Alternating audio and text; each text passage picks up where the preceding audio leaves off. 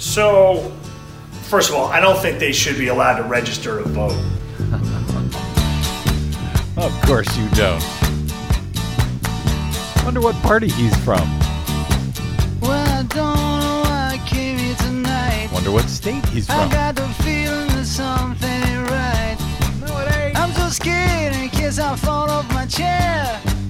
And I'm wondering how I'll get down the stairs.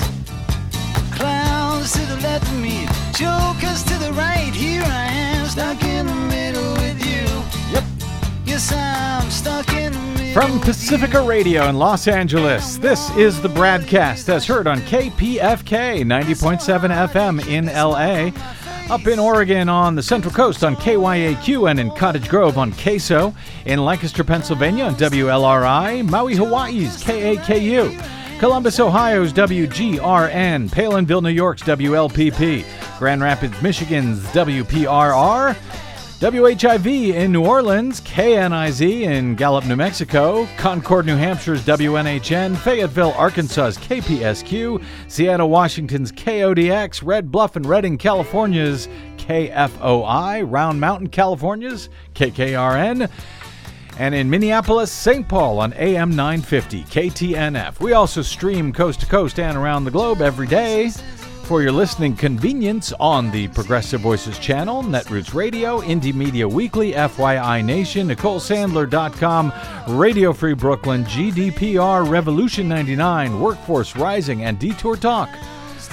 Blanketing Planet Earth. I'm Brad Friedman, your friendly investigative blogger, journalist, troublemaker, muckraker, all-around swell fellow, says me from BradBlog.com. Thank you very much for joining us for today's thrilling episode.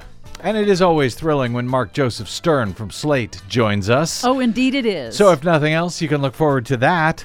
Hi, Desi Doyen. Hey. You're here as well. So As we usual. always look forward to that. I don't know if that's true, but... Well, we do. Because remember that report that you had last week, I think it was last week, I've lost all track of time, on widespread water contamination in the U.S.? Yep. That the U.S. That the Trump administration has so far, I still think it's not released, that report, right? Oh, it's still not released. So they have refused to release this report to the public, even though we know it includes widespread water contamination across the country. We reported on it in a recent Green News report. It reportedly shows, if I recall, far higher levels of very dangerous toxic chemicals in our drinking water than has long been considered safe by the EPA. Is that about right? That's about right. Member of the administration reportedly said it would be a, quote, public relations disaster if it were released. I remember that right, too? Yes, you did. The chemicals that they're talking about cause what, Desi Doyen?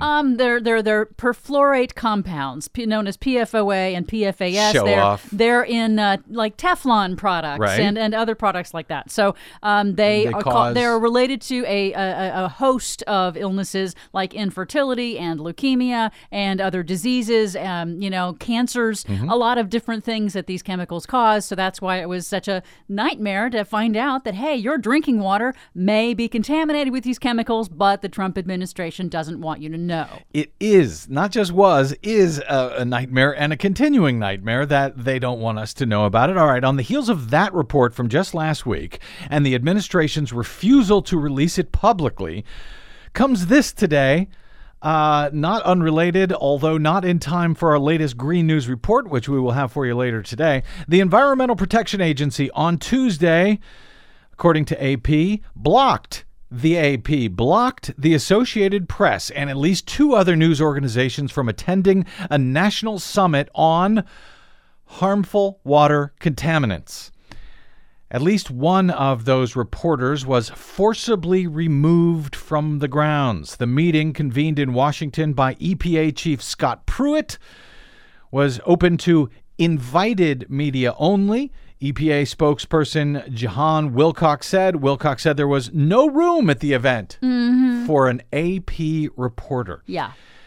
AP executive editor Sally Busby said in a statement, quote, the Environmental Protection Agency's selective barring of news organizations, including the AP, from covering today's meeting is alarming and a direct threat to the public's right to know about what is happening inside their government.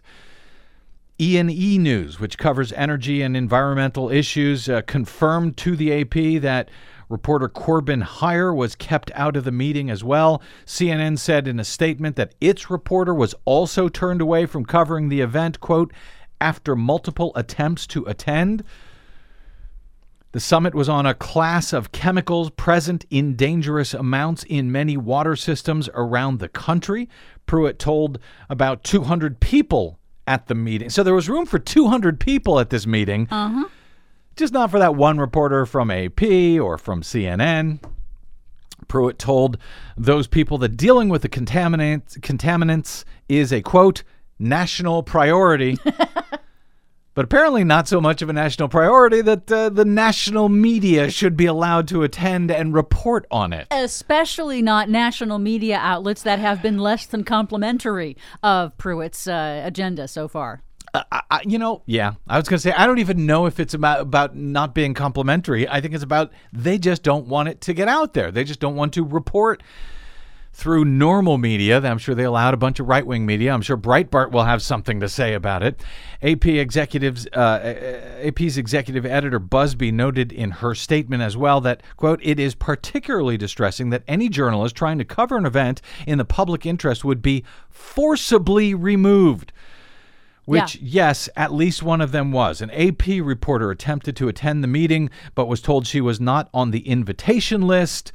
When the reporter asked to speak to an EPA public affairs person, security guards grabbed her by the shoulders and pushed her out of the EPA building. Pushed out a reporter from AP, from a public event held by the EPA at the EPA. I fear this news today gets lost behind all of the other stuff going on, but this is not normal. This is not how a supposedly free society with a supposedly free press is very specifically protected by the U.S. Constitution. This is not supposed to be how this works. So please do not ignore what is happening here. I'm sorry to say, but this is a very dark road we are on right now, unless and until it can be changed. Very dark. Oh, indeed. Speaking of dark and changing, well, a lot here. You'll have Des, our latest Green News report coming up in a bit on some extraordinary denial, even for Republicans in the U.S. House. Yeah. And some other important news. But this email from Betsy M. in Texas following last Friday's shooting at Santa Fe High School in southeastern Texas that we talked about on yesterday's show. Betsy writes, "Hi, Brad. As you may recall, I teach 6th and 7th grade in Texas. Today," she writes, "there was a knock on the door to my classroom. We are out in a portable, so anyone from anywhere can stop by." And she sent pictures. It's sort of these these temporary mobile buildings. Temporary buildings They're out there. used quite a bit in Texas because they don't want to spend the money to build buildings. I know this from personal experience. Yes, you do. She says, so anyone from anywhere can stop by. One of my 6th graders looked out, said he didn't know the person at the door after the knock, and asked me to come. As I walked over, one of his classmates said, "Miss M, look and see if he has a gun." Oof. He didn't. He was there to pick up the recycling bin. He was an 8th grader. She adds, "Welcome to modern schooling." Yep, and apparently that's where we are now. And frankly, I guess we should add, welcome to Texas. Yeah. Where they really don't want you guys in Texas to vote to change any of this. The legal fight over whether Texas is disenfranchising thousands of voters by violating a federal voter registration law is on its way to federal appeals court, according to the Texas Tribune, just after a federal judge gave Texas less than 2 months to implement a limited version of online voter registration. The state on Monday, within minutes, formally notified U.S. District Judge Orlando Garcia that it was appealing his finding that Texas was violating the law also known as the Motor Voter Act, and, by the way, the U.S. Constitution, by failing to allow drivers to register to vote when they renew their driver's licenses online. Pointing to registration deadlines for the November election, the judge here created a 45-day deadline for the state to create the online system for drivers in order to comply with the federal law that requires states to allow people to register to vote when they get their driver's licenses. So now remember, these are people who have already received their driver's licenses. They're going to renew them. The state has already taken their photograph, collected all of their information regarding their residency, etc.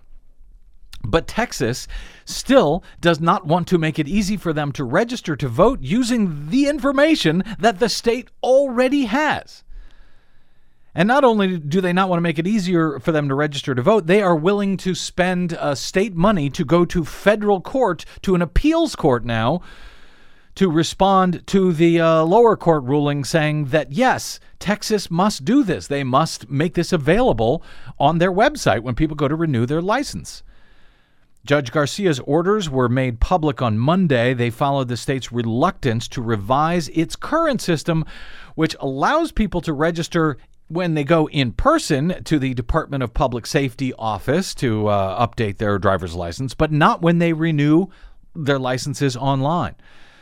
Texans updating their licenses on the DPS website are instead directed to a registration form on the Secretary of State's website that they then must print out, and then they must send it in to their county registrar, instead of just being able to click a button and say, yes, register me to vote. You already have my information. You know what I look like. I have a photo ID in your system. Asked to propose a fix to this problem by last Thursday, the Texas Attorney General's office, that would be Ken Paxton, who is under federal indictment for securities fraud. He's representing the state in court here. He offered no specific solution to this and instead disputed the judge's ruling that the state had to do so at all. So Judge Garcia, who had already given them 45 days, he then ordered the state to correct course after they had violated the federal law, quote, for several years on this, and ordered them to submit within 2 weeks a proposal for a public education plan to inform drivers of the option to register online. That now will likely be delayed because the state has appealed the decision to the Fifth U.S. Circuit Court of Appeals for relief, the most so-called conservative appeals court in the land. So we'll see how they rule here. But the state's current system was initially challenged back in 2016 by the Texas Civil Rights Project on behalf of several Texas voters who the group argued were among thousands of voters disenfranchised by Texas's disparate treatment for those renewing their licenses online. And it's a lot more convenient, to get to the DPS in some places in Texas. It's a 3-hour round trip. Yeah, remember, Texas is really big. Some counties are hundreds and hundreds of square miles. So those people who happen to live near the DPS, it's easy for them to renew and upgrade, upgrade their voter registration, to register in the first place for voter registration. But if you live out in a rural area, well, too bad for you. Beth Stevens, the voting rights director for the Texas Civil Rights Project, said in a statement that 25 years ago, Congress passed the National Voter Registration Act to get more people registered to vote. She said it's long past time for the state to stop wasting time and resources defending its unlawful violation of this pivotal voting rights law.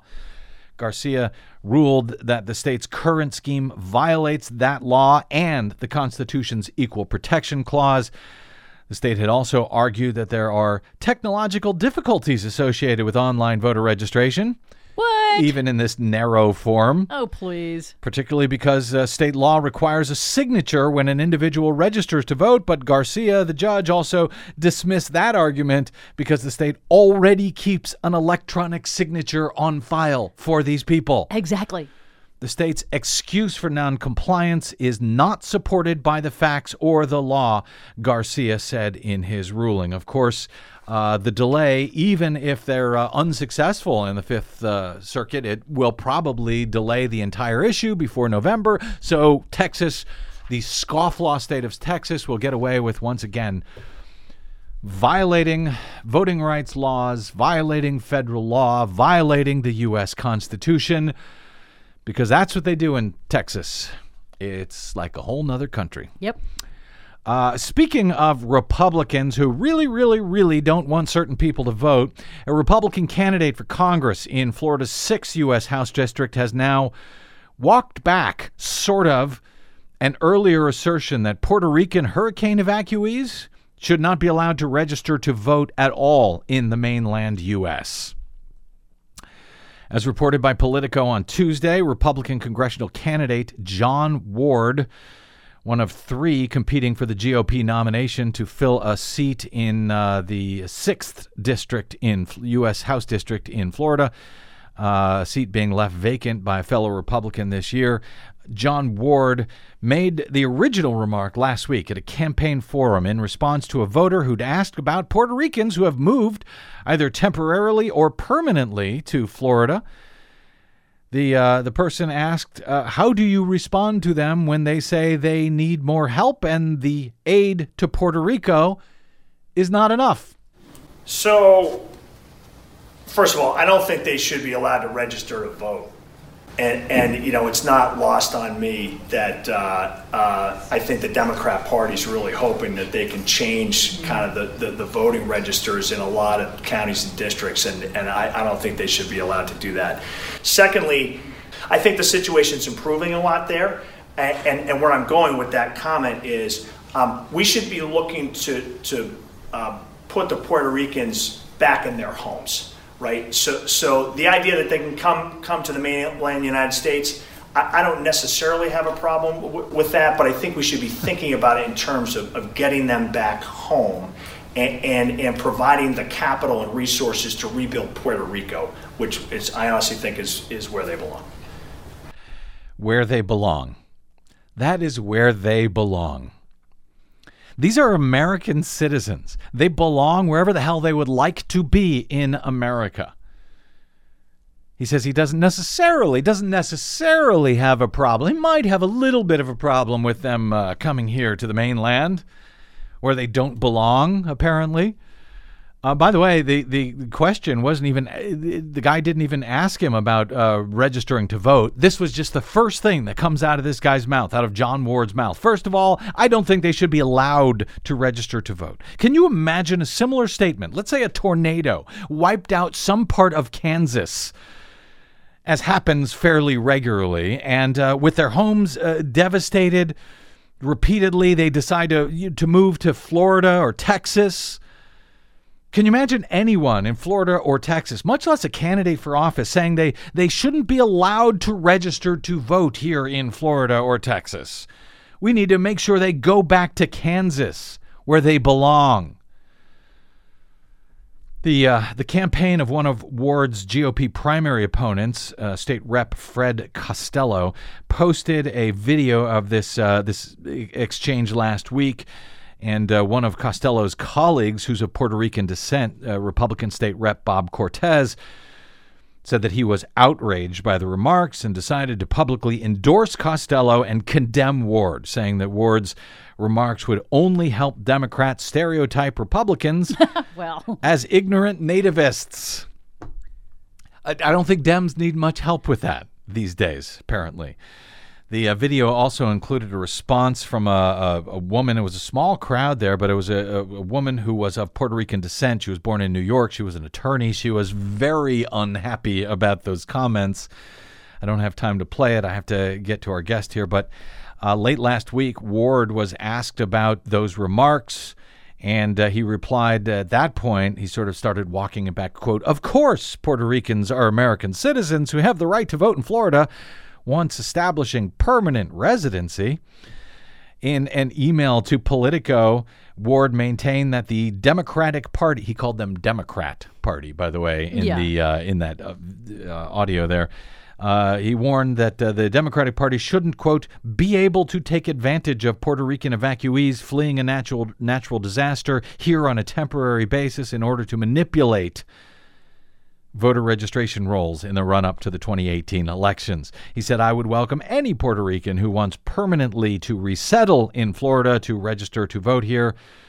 We're all American citizens together. That said, if a natural disaster displaced me from Florida to some other state temporarily, I'd still want to vote by absentee in Florida, my home community and voter registration, and not elsewhere. Well, that's fine, Mr. Ward, but it is not up to you. It is not up to you to decide just what you would do. Doesn't mean everyone else has to do what you would like, which you would do yourself. We call it freedom, if you've not heard of it, Mr. Ward. You may want to get familiar with that idea, and how voting laws work, or how they're supposed to work, may not apply in the state of Texas or Florida.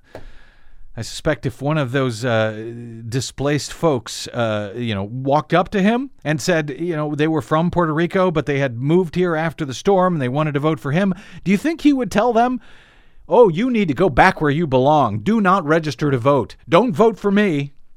Yeah, I don't think he would. Ward's GOP primary opponent, Costello, called Ward's new position, walking this back, a, quote, horse manure. He noted that Ward didn't clarify his remarks at the time, even when that lawyer of Puerto Rican descent had chastised him immediately after the comments that he made at the Mount Dora Republican Club. Before Hurricane Maria struck, by the way, Florida had about 1.1 million Puerto Rican residents, and experts estimated about 500,000 of them were registered to vote. Estimates for the number of Puerto Ricans who moved to Florida after the storm were as high as 280,000. But those numbers are now, according to experts, closer to 50,000. In Florida, of course, 50,000, that's enough to flip a lot of elections one way or the other. But speaking of the nativist element on the right and how far some are willing to go to make sure that not only do they not vote, but they're not even allowed to be here at all, we've got a good news update on a horrific story we covered last year concerning ICE rounding up a legal DACA dreamer in Seattle and then blatantly lying about him to try and deport him, and some less good news on a disturbing 5-4 opinion this week from the stolen U.S. Supreme Court. Slate's Mark Joseph Stern joins us next to discuss both of those stories. I'm Brad Friedman. This is the BradCast.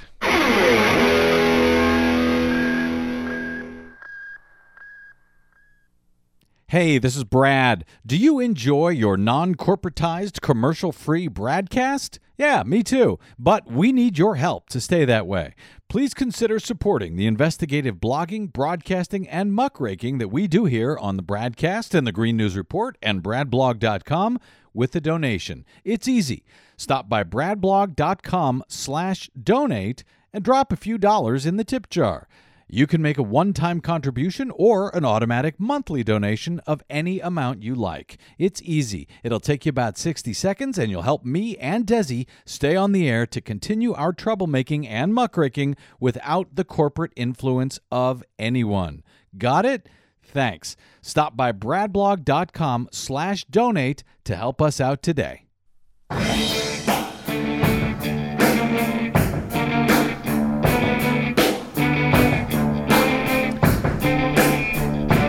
Welcome back to the BradCast. Brad Friedman from bradblog.com. That music sounds ominous. Continuing a pattern over many recent years, on Monday, the stolen Republican majority on the U.S. Supreme Court found against workers and in favor of employers on a case regarding forced arbitration and class action lawsuits and wage theft that, as my guest today writes, effectively legalizes low-level wage theft and is nothing less than catastrophic for workers across the country. No wonder we got that ominous music. And that's the bad news that we'll talk about with him momentarily. The good news, sort of, that we'll start out with, however, concerns a lower federal court ruling in a separate, if also disturbing, story that we covered in some detail last year Among the stories we covered early in the Trump administration, not long after he had taken office and ordered his DHS and Customs and Border Protection Service and ICE, the Immigrations and Customs Enforcement Agencies, to start rounding up immigrants with supposedly criminal records for deportation. Among those stories that we covered, one of those rounded up was a 24-year-old young man by the name of Daniel Ramirez Medina up in Seattle. He was a young man who enjoyed legal DACA protection status under President Obama's Deferred Action on Childhood Arrivals program.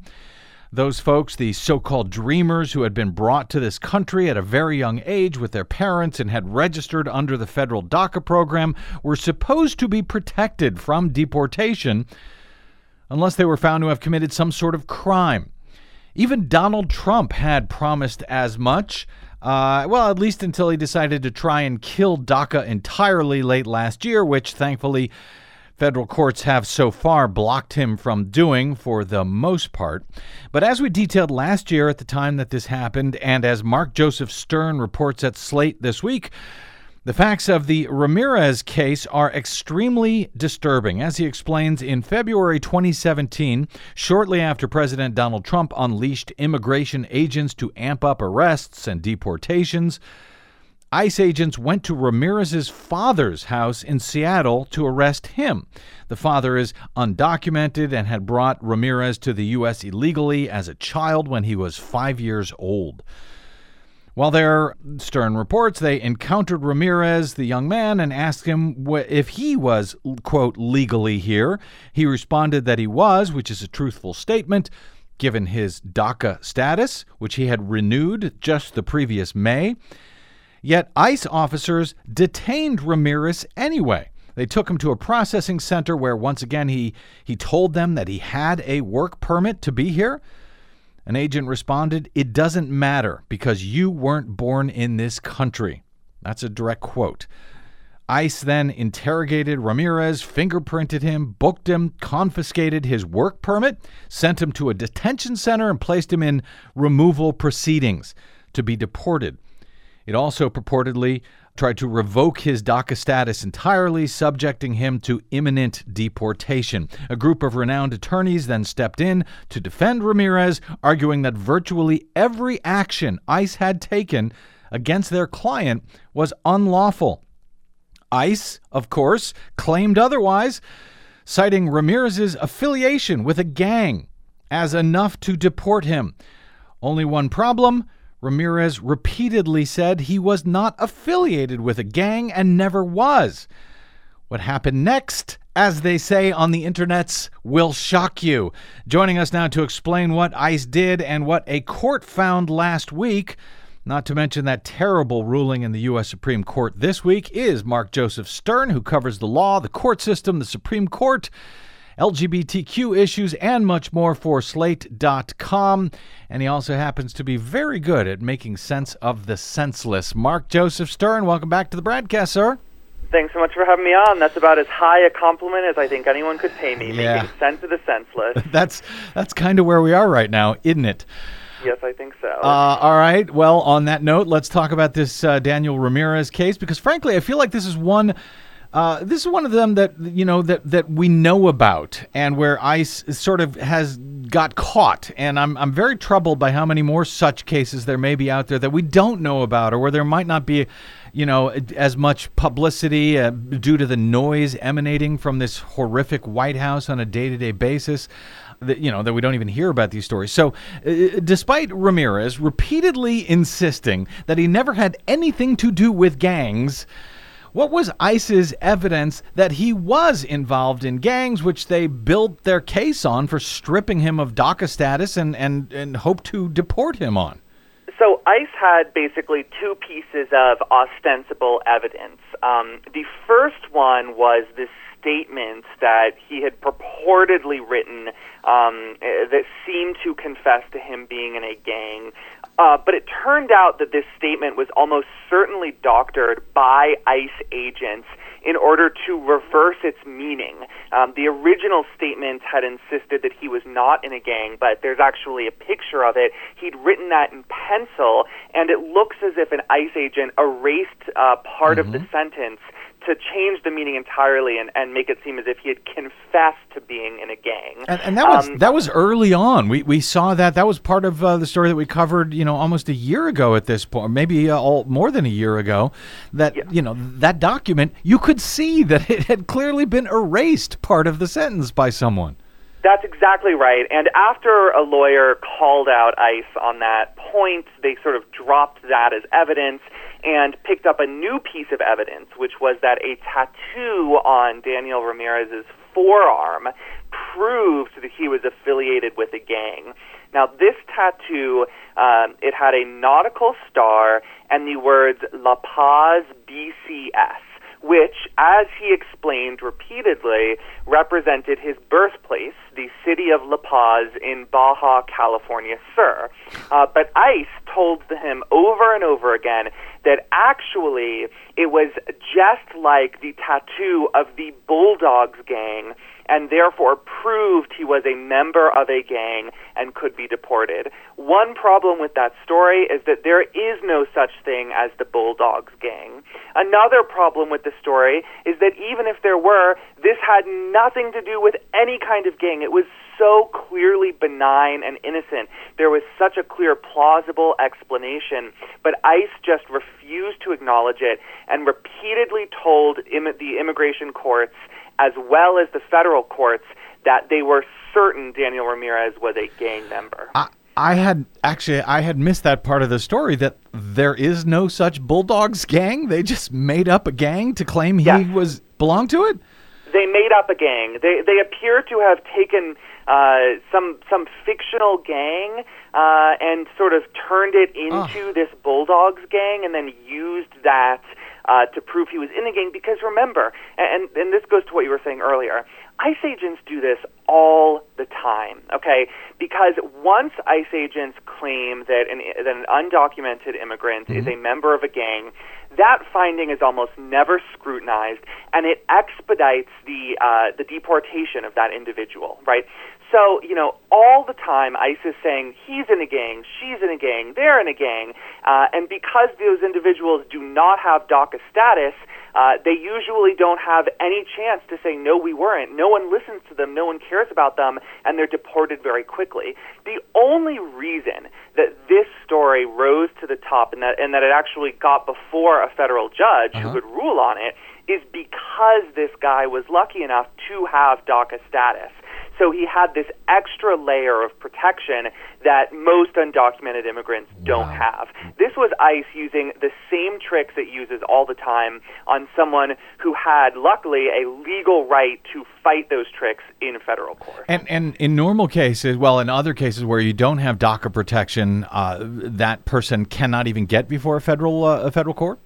Very, very, very rarely can they get before a federal court. That's right. They usually, at best, go before an immigration judge with no lawyer. They say, ICE is lying, I'm not a member of the gang. The immigration judge, who has a massive backlog and has institutional incentive to rule against immigrants, says, I don't believe you, I believe ICE, signs a piece of paper, and that person is on a plane out of the country in shackles. Wow.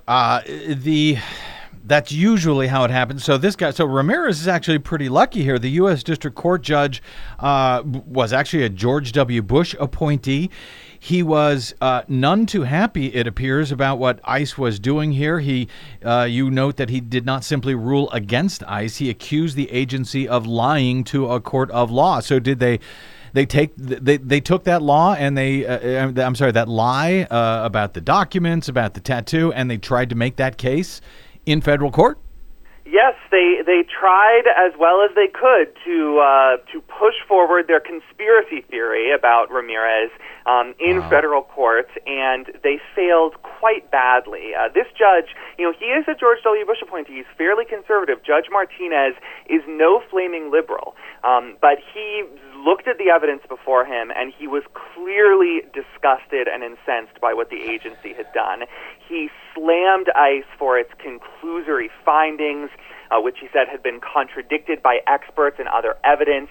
He said the government had produced no evidence to contradict endless testimony put forth by Ramirez's lawyers that he was absolutely not a member of a gang, that his tattoo was completely benign. And Ramirez said ICE's claims were completely contradictory to the government's own previous findings, which is an important note because, look, to get and renew his DACA status, this guy had already undergone 2 extremely thorough federal background checks, right? Ramirez was not just some stranger they picked up off the street. The federal government knew of him. They had his information in a database.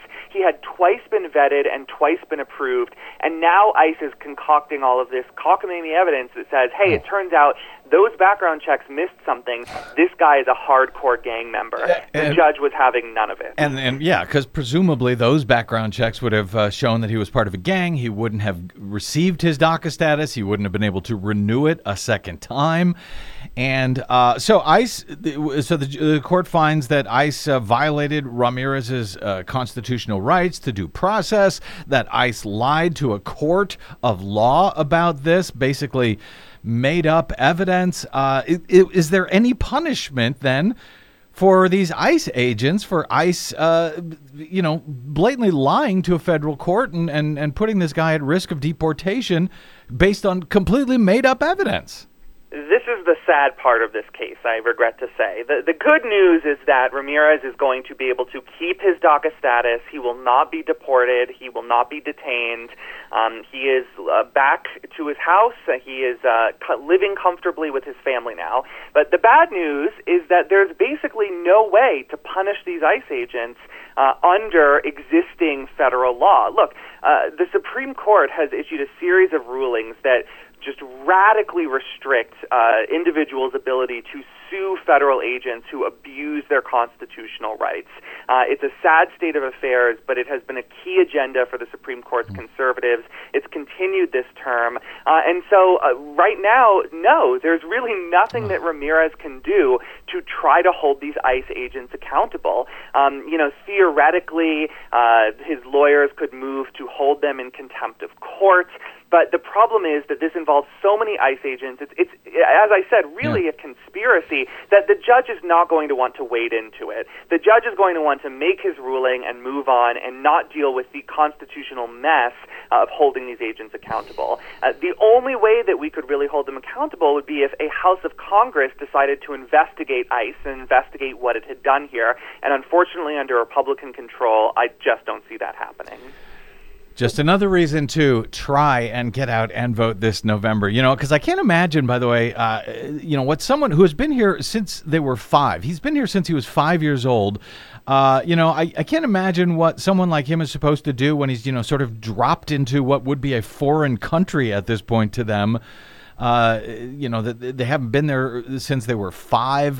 But yeah, that's the problem, not just with Ramirez, obviously, but it is at the heart of the fight over these million or so DACA kids who remain in peril today as this, as Trump has lifted those protections, as it's being fought in court. All right, well, Mark, that was supposed to be our good news story today. Well done. Now let's move on to one of these, yet another one of these terrible Supreme Court decisions. You write at Slate on Monday, the Supreme Court issued a 5-4 decision in Epic Systems versus Lewis, allowing employers to deprive their workers of their right to sue collectively. Its ruling, written by Justice Neil Gorsuch, oh, I remember him, blasts a massive hole through post-New Deal labor law, hobbling employees' ability to recover in court when their employers underpay them.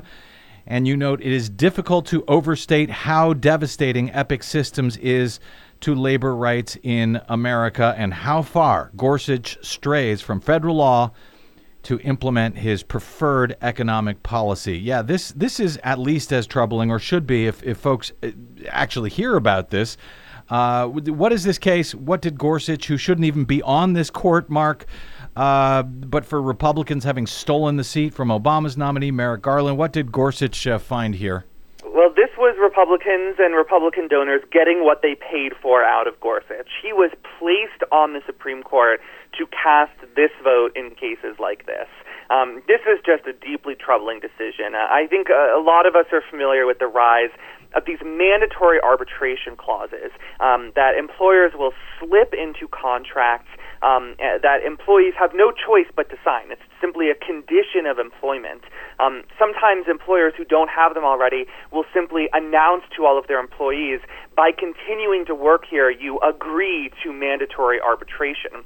And what that means is that the employees have forfeited their right to sue collectively in court when they are abused, when their rights are violated, and instead they're obligated to go through the arbitration process one-on-one, which is just a very, very unfair, complicated, expensive process that dramatically favors the employer. In the majority of cases, the employer will come out on top. The employee, even if she does win, makes much less money. And the chief evil of these clauses is not just that they shunt employees into arbitration, which is bad in and of itself. It's that they strip employees of their ability to sue collectively. Look, when an employer is committing wage theft, right, and underpaying a group of workers, it's not going to make a lot of sense for each of those individual workers to sue independently, to pursue their claims independently. They might have only been denied a few $100s or a few $1,000s. That is a lot of money to them. But to the rest of the world and to lawyers who might take their case, it's just not worth the time and energy. So for decades and decades, workers have gotten together and sued collectively through class actions in order to represent themselves and all others who are in the same spot to vindicate their claims all at once. And mandatory arbitration agreements just nullify that process. They prohibit employees from suing collectively, force them to sue one-on-one, and even worse, they can't even actually sue. They have to go through these mandatory arbitration processes. Essentially, they can't take any action, whether it's suing or going to arbitration, at least as a group under this finding. Yes, that's exactly right. They can't do anything collectively. And again, even if they do go into arbitration one-on-one, they decide to pursue their own claims, the deck is stacked outrageously against them.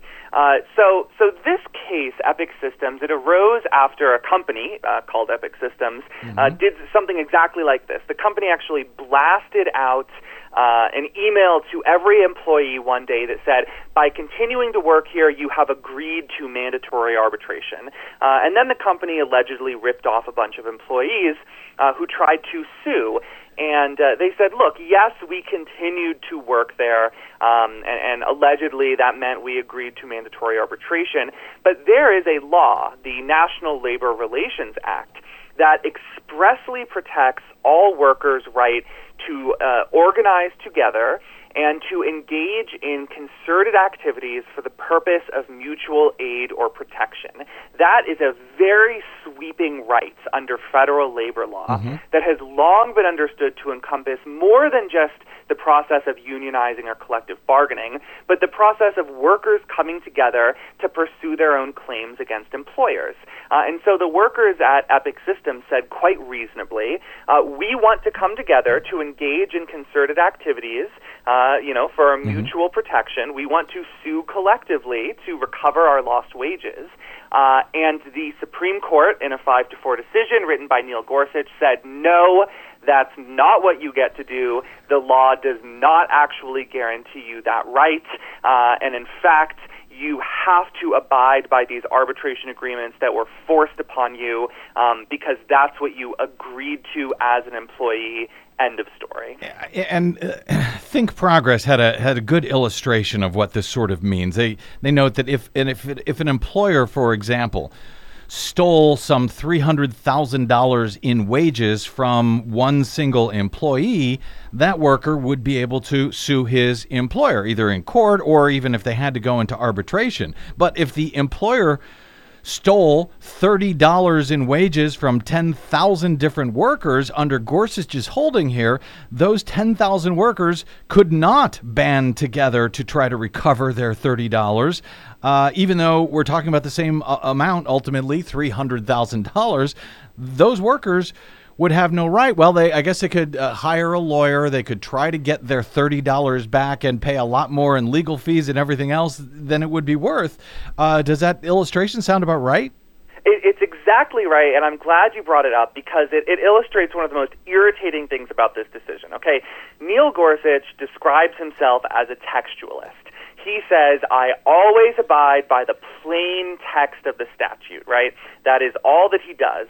Now, we now have a federal law, it's been on the books since 1935, that explicitly protects workers' right to engage in concerted activities for their own mutual aid or protection. Not to be a broken record, but that's what the law says. 10,000 people coming together to pursue their claims of 30 stolen dollars is precisely what this law clearly envisions by its own plain text. That is a quintessential example of workers coming together to engage in concerted activities to protect their own interests collectively. And what does Gorsuch say? Oh, that's not what the law means. We're not going to follow that law because basically we don't like it. We prefer corporations over employees, and so we're going to side with them. It's just infuriating, the inconsistency and hypocrisy on his part. Not my Neil Gorsuch. You write, Mark, in your article at Slate that you spoke to one attorney who said that this, quote, gives a free pass for companies to break the law because employers can now cheat workers with little risk that employees will enforce their rights. I mean, they will just be able to run roughshod over them. The minority response here was written by Justice Ruth Bader Ginsburg, according to your coverage and that of many others that I've seen. Her response on behalf of the minority was brutal, one of what you describe as the most furious dissents of her career, as you described it. Yes, she wore her dissenting collar on the bench, and with good reason. She certainly brought it.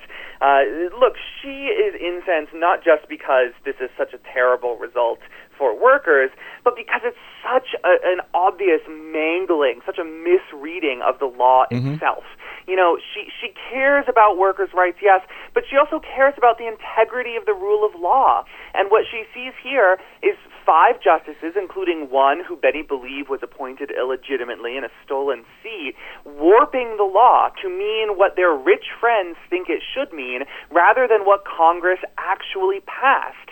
You know, that is just such a blow to her, and understandably so. It's so infuriating for her because the conservatives so frequently accuse her of doing that when she isn't. Yeah. You know, when Justice Ginsburg upholds the law, they say, oh, judicial activism, but then they turn around and basically read a right to strip your employees of their rights into federal law. Yeah. It's just outrageous. She calls the decision, you know, just egregiously misguided. She clearly thinks it's one of the worst that's been issued during her time on the bench, and I really agree with her there. I think it's unjustifiable. And I think she read it in full from the bench, if I recall, to underscore just how egregious it was, because it's troubling, of course, but it also just seems to be wrong on the law. Very quickly here, can this be undone, or is this something we're now stuck with, thanks to this stolen Supreme Court for generations? So this is the good news here. This was not a constitutional ruling. It was a statutory ruling. It was interpreting laws already on the books. Congress can and should change those laws as soon as they have an opportunity to. This is not the first time that the Roberts Court has done sort of funky interpretation to screw over workers and consumers. The Roberts Court has used this arbitration stuff to strip consumers of their right to sue, to strip victims of sexual harassment from their right to sue. They're now stripping all employees of their right to sue. It has been a nightmare. It's not what the law says. And so the next time Democrats take back Congress, I think priority number 1 or 2 or 3 at least has to be amending the Federal Arbitration Act to make it very, very clear that this was not designed to override individuals' right to sue in federal court. It would be a simple fix. I think one line of text could do it. It would be easy to rally people around. These decisions are not popular. They are not correct. And I think Democrats have a moral and legal obligation to take care of this as soon as they have power again. Yeah, if they can get back both houses of Congress and if they can get Donald Trump to sign it. Although, hey, one line, even he could read that. Mark Joseph Stern, there's going to be a lot of these opinions coming from the court now over the next month or so. So you may be joining us quite a bit more to cover them and help us, as we like to say, make sense of the senseless here as these rulings come forward. Mark, really appreciate it. You can find his work over at slate.com. Follow him on Twitter at MJS_DC. Mark, always appreciate you joining us. Always a pleasure. Thanks so much for having me on. You bet. Okay, covering stuff that matters, making sense of the senseless. A quick break, and we are back with some more of that with Desi Doyen and the Green News Report. I'm Brad. Don't go away.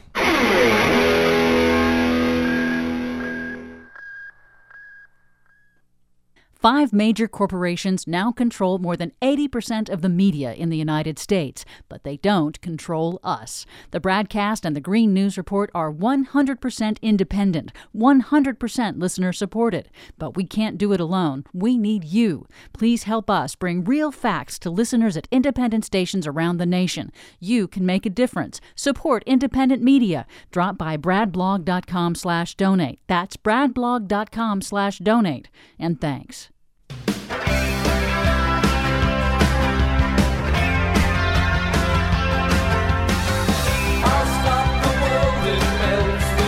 Welcome back to the BradCast. Brad Friedman from bradblog.com. Okay, Ms. Doyen, are you ready? Yes. Right to it. Our latest Green News Report. You said there are going to be massive sea level rises. Don't you think if you're going to have that kind of statement, you ought to have some idea as to what all the causes of sea level rises have been? Republicans waste public's time denying sea level rise in House Science Committee hearing. NASA study finds humans are driving major changes in the global fresh water supply. The British government to launch non-recyclable plastic tax. Plus, Swamp Captain Mitch McConnell has created millions of jobs for China people. He's back. Ex-con coal baron Don Blankenship launches third-party bid for U.S. Senate. All of those cons and more straight ahead. From bradblog.com, I'm Brad Friedman. And I'm Desi Doyen. Stand by for 6 minutes of independent green news, politics, analysis, and snarky comment. Obama says when mine leaks into groundwater it can cause intellectual impairment, but I drink mine water all the time and I'm fine, and I drink mine water all the time and I'm fine. Go Don Blankenship. This is your Green News Report.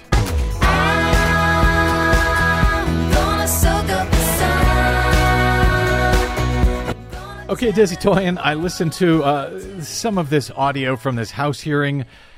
It is incredible the lengths that Republicans are going to deny climate change on behalf of the fossil fuel industry. It's amazing. Yes, and Republicans on the House Science Committee. They were trying to explain away things like rising sea levels in a committee hearing last week in an attempt to deny the global scientific consensus that burning fossil fuels is causing dangerous global warming and rising sea levels. Republican Congressman Mo Brooks of Alabama was very sure that if sea levels really are rising, it could be because of rocks tumbling into the sea. What about erosion? Every time you have that soil or rock or whatever it is that is deposited into the seas, that forces the sea levels to rise because now you've got less space in those oceans because the bottom is moving up. Oh, Jesus. Now, the purpose of that hearing was to focus on how technology could be deployed for adapting to climate change. But instead of examining potential policy actions, the leading climate scientist, Philip Duffy of the Woods Hole Research Center, had to spend the hearing instead explaining basic science to Republican House members. Good God. Meanwhile, former coal baron and ex-convict Don Blankenship, the so-called Dark Lord of Coal, who served a year in prison for mine safety safety violations that caused the deaths of 29 minors back in 2010, has now announced he is launching a third-party run for Senate in West Virginia after losing the Republican primary. Blankenship's bizarre primary campaign ads attacking Republican Senate Majority Leader Mitch McConnell garnered a lot of attention. They blew up the coal mine and then put me in prison. Now they're running ads that say the coal mine blew up and I went to prison. There's no surprise there. So now we may see more of those kooky Blankenship ads if Blankenship can find a way around West Virginia state law to proceed. Yeah, if he's able to get on the ballot, it would not help the Republicans, that's for sure.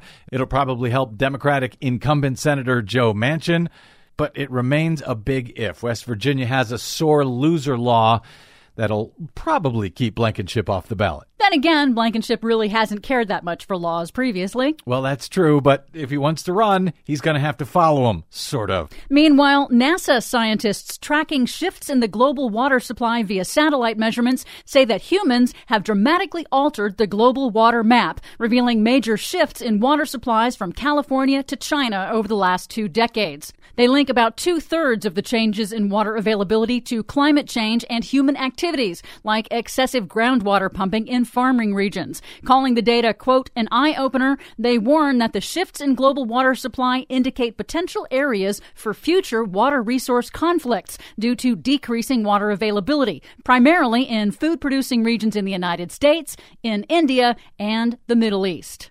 But some good news, the British government is planning a major new tax on non-recyclable plastic packaging to fight the scourge of pervasive plastic pollution in the world's oceans. Yeah, good news for you, tax and spend liberals. Well, the UK Independent reports that the proposed new plastic tax would levy a tax on the use of non-recyclable plastic packaging, so it puts the burden of plastic waste onto the companies that create it. The UK plan is to make the cost of using non-recyclable plastics, quote, so exorbitantly high that companies will shift to recyclable packaging instead. And Britain plans to use the revenue from the tax to expand its recycling facilities and create new jobs. Sounds kind of like what a lot of folks have been trying to do, putting a price on carbon. Exactly.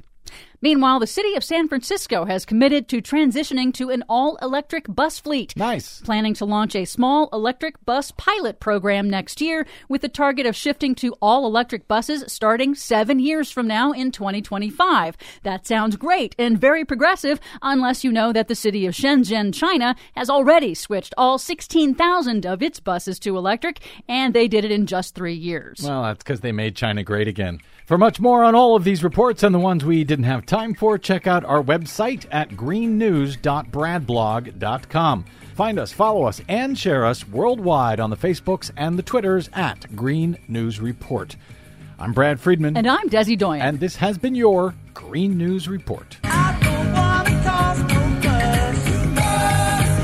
fuss, but can I buy your magic bus?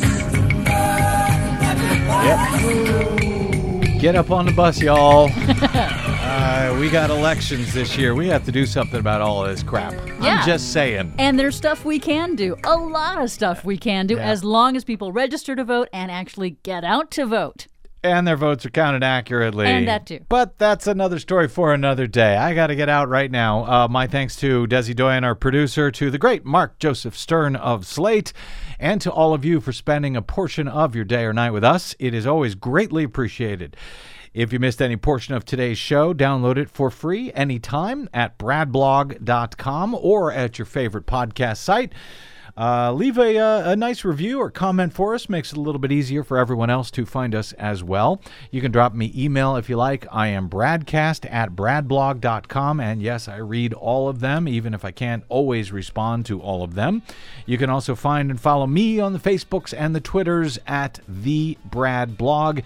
And my thanks, as ever, to those of you who stopped by bradblog.com/donate to help us continue to make sense of the senseless over your public airwaves. That's bradblog.com/donate. We don't have advertisers. We don't have corporations. We don't have political parties backing us. We have you. That's it. bradblog.com/donate. And we could use a lot more of you. So stop on by there and make a monthly contribution of any amount you like. Thank you. All right, that's it. Until we meet again, I'm Brad Friedman. Good luck, world.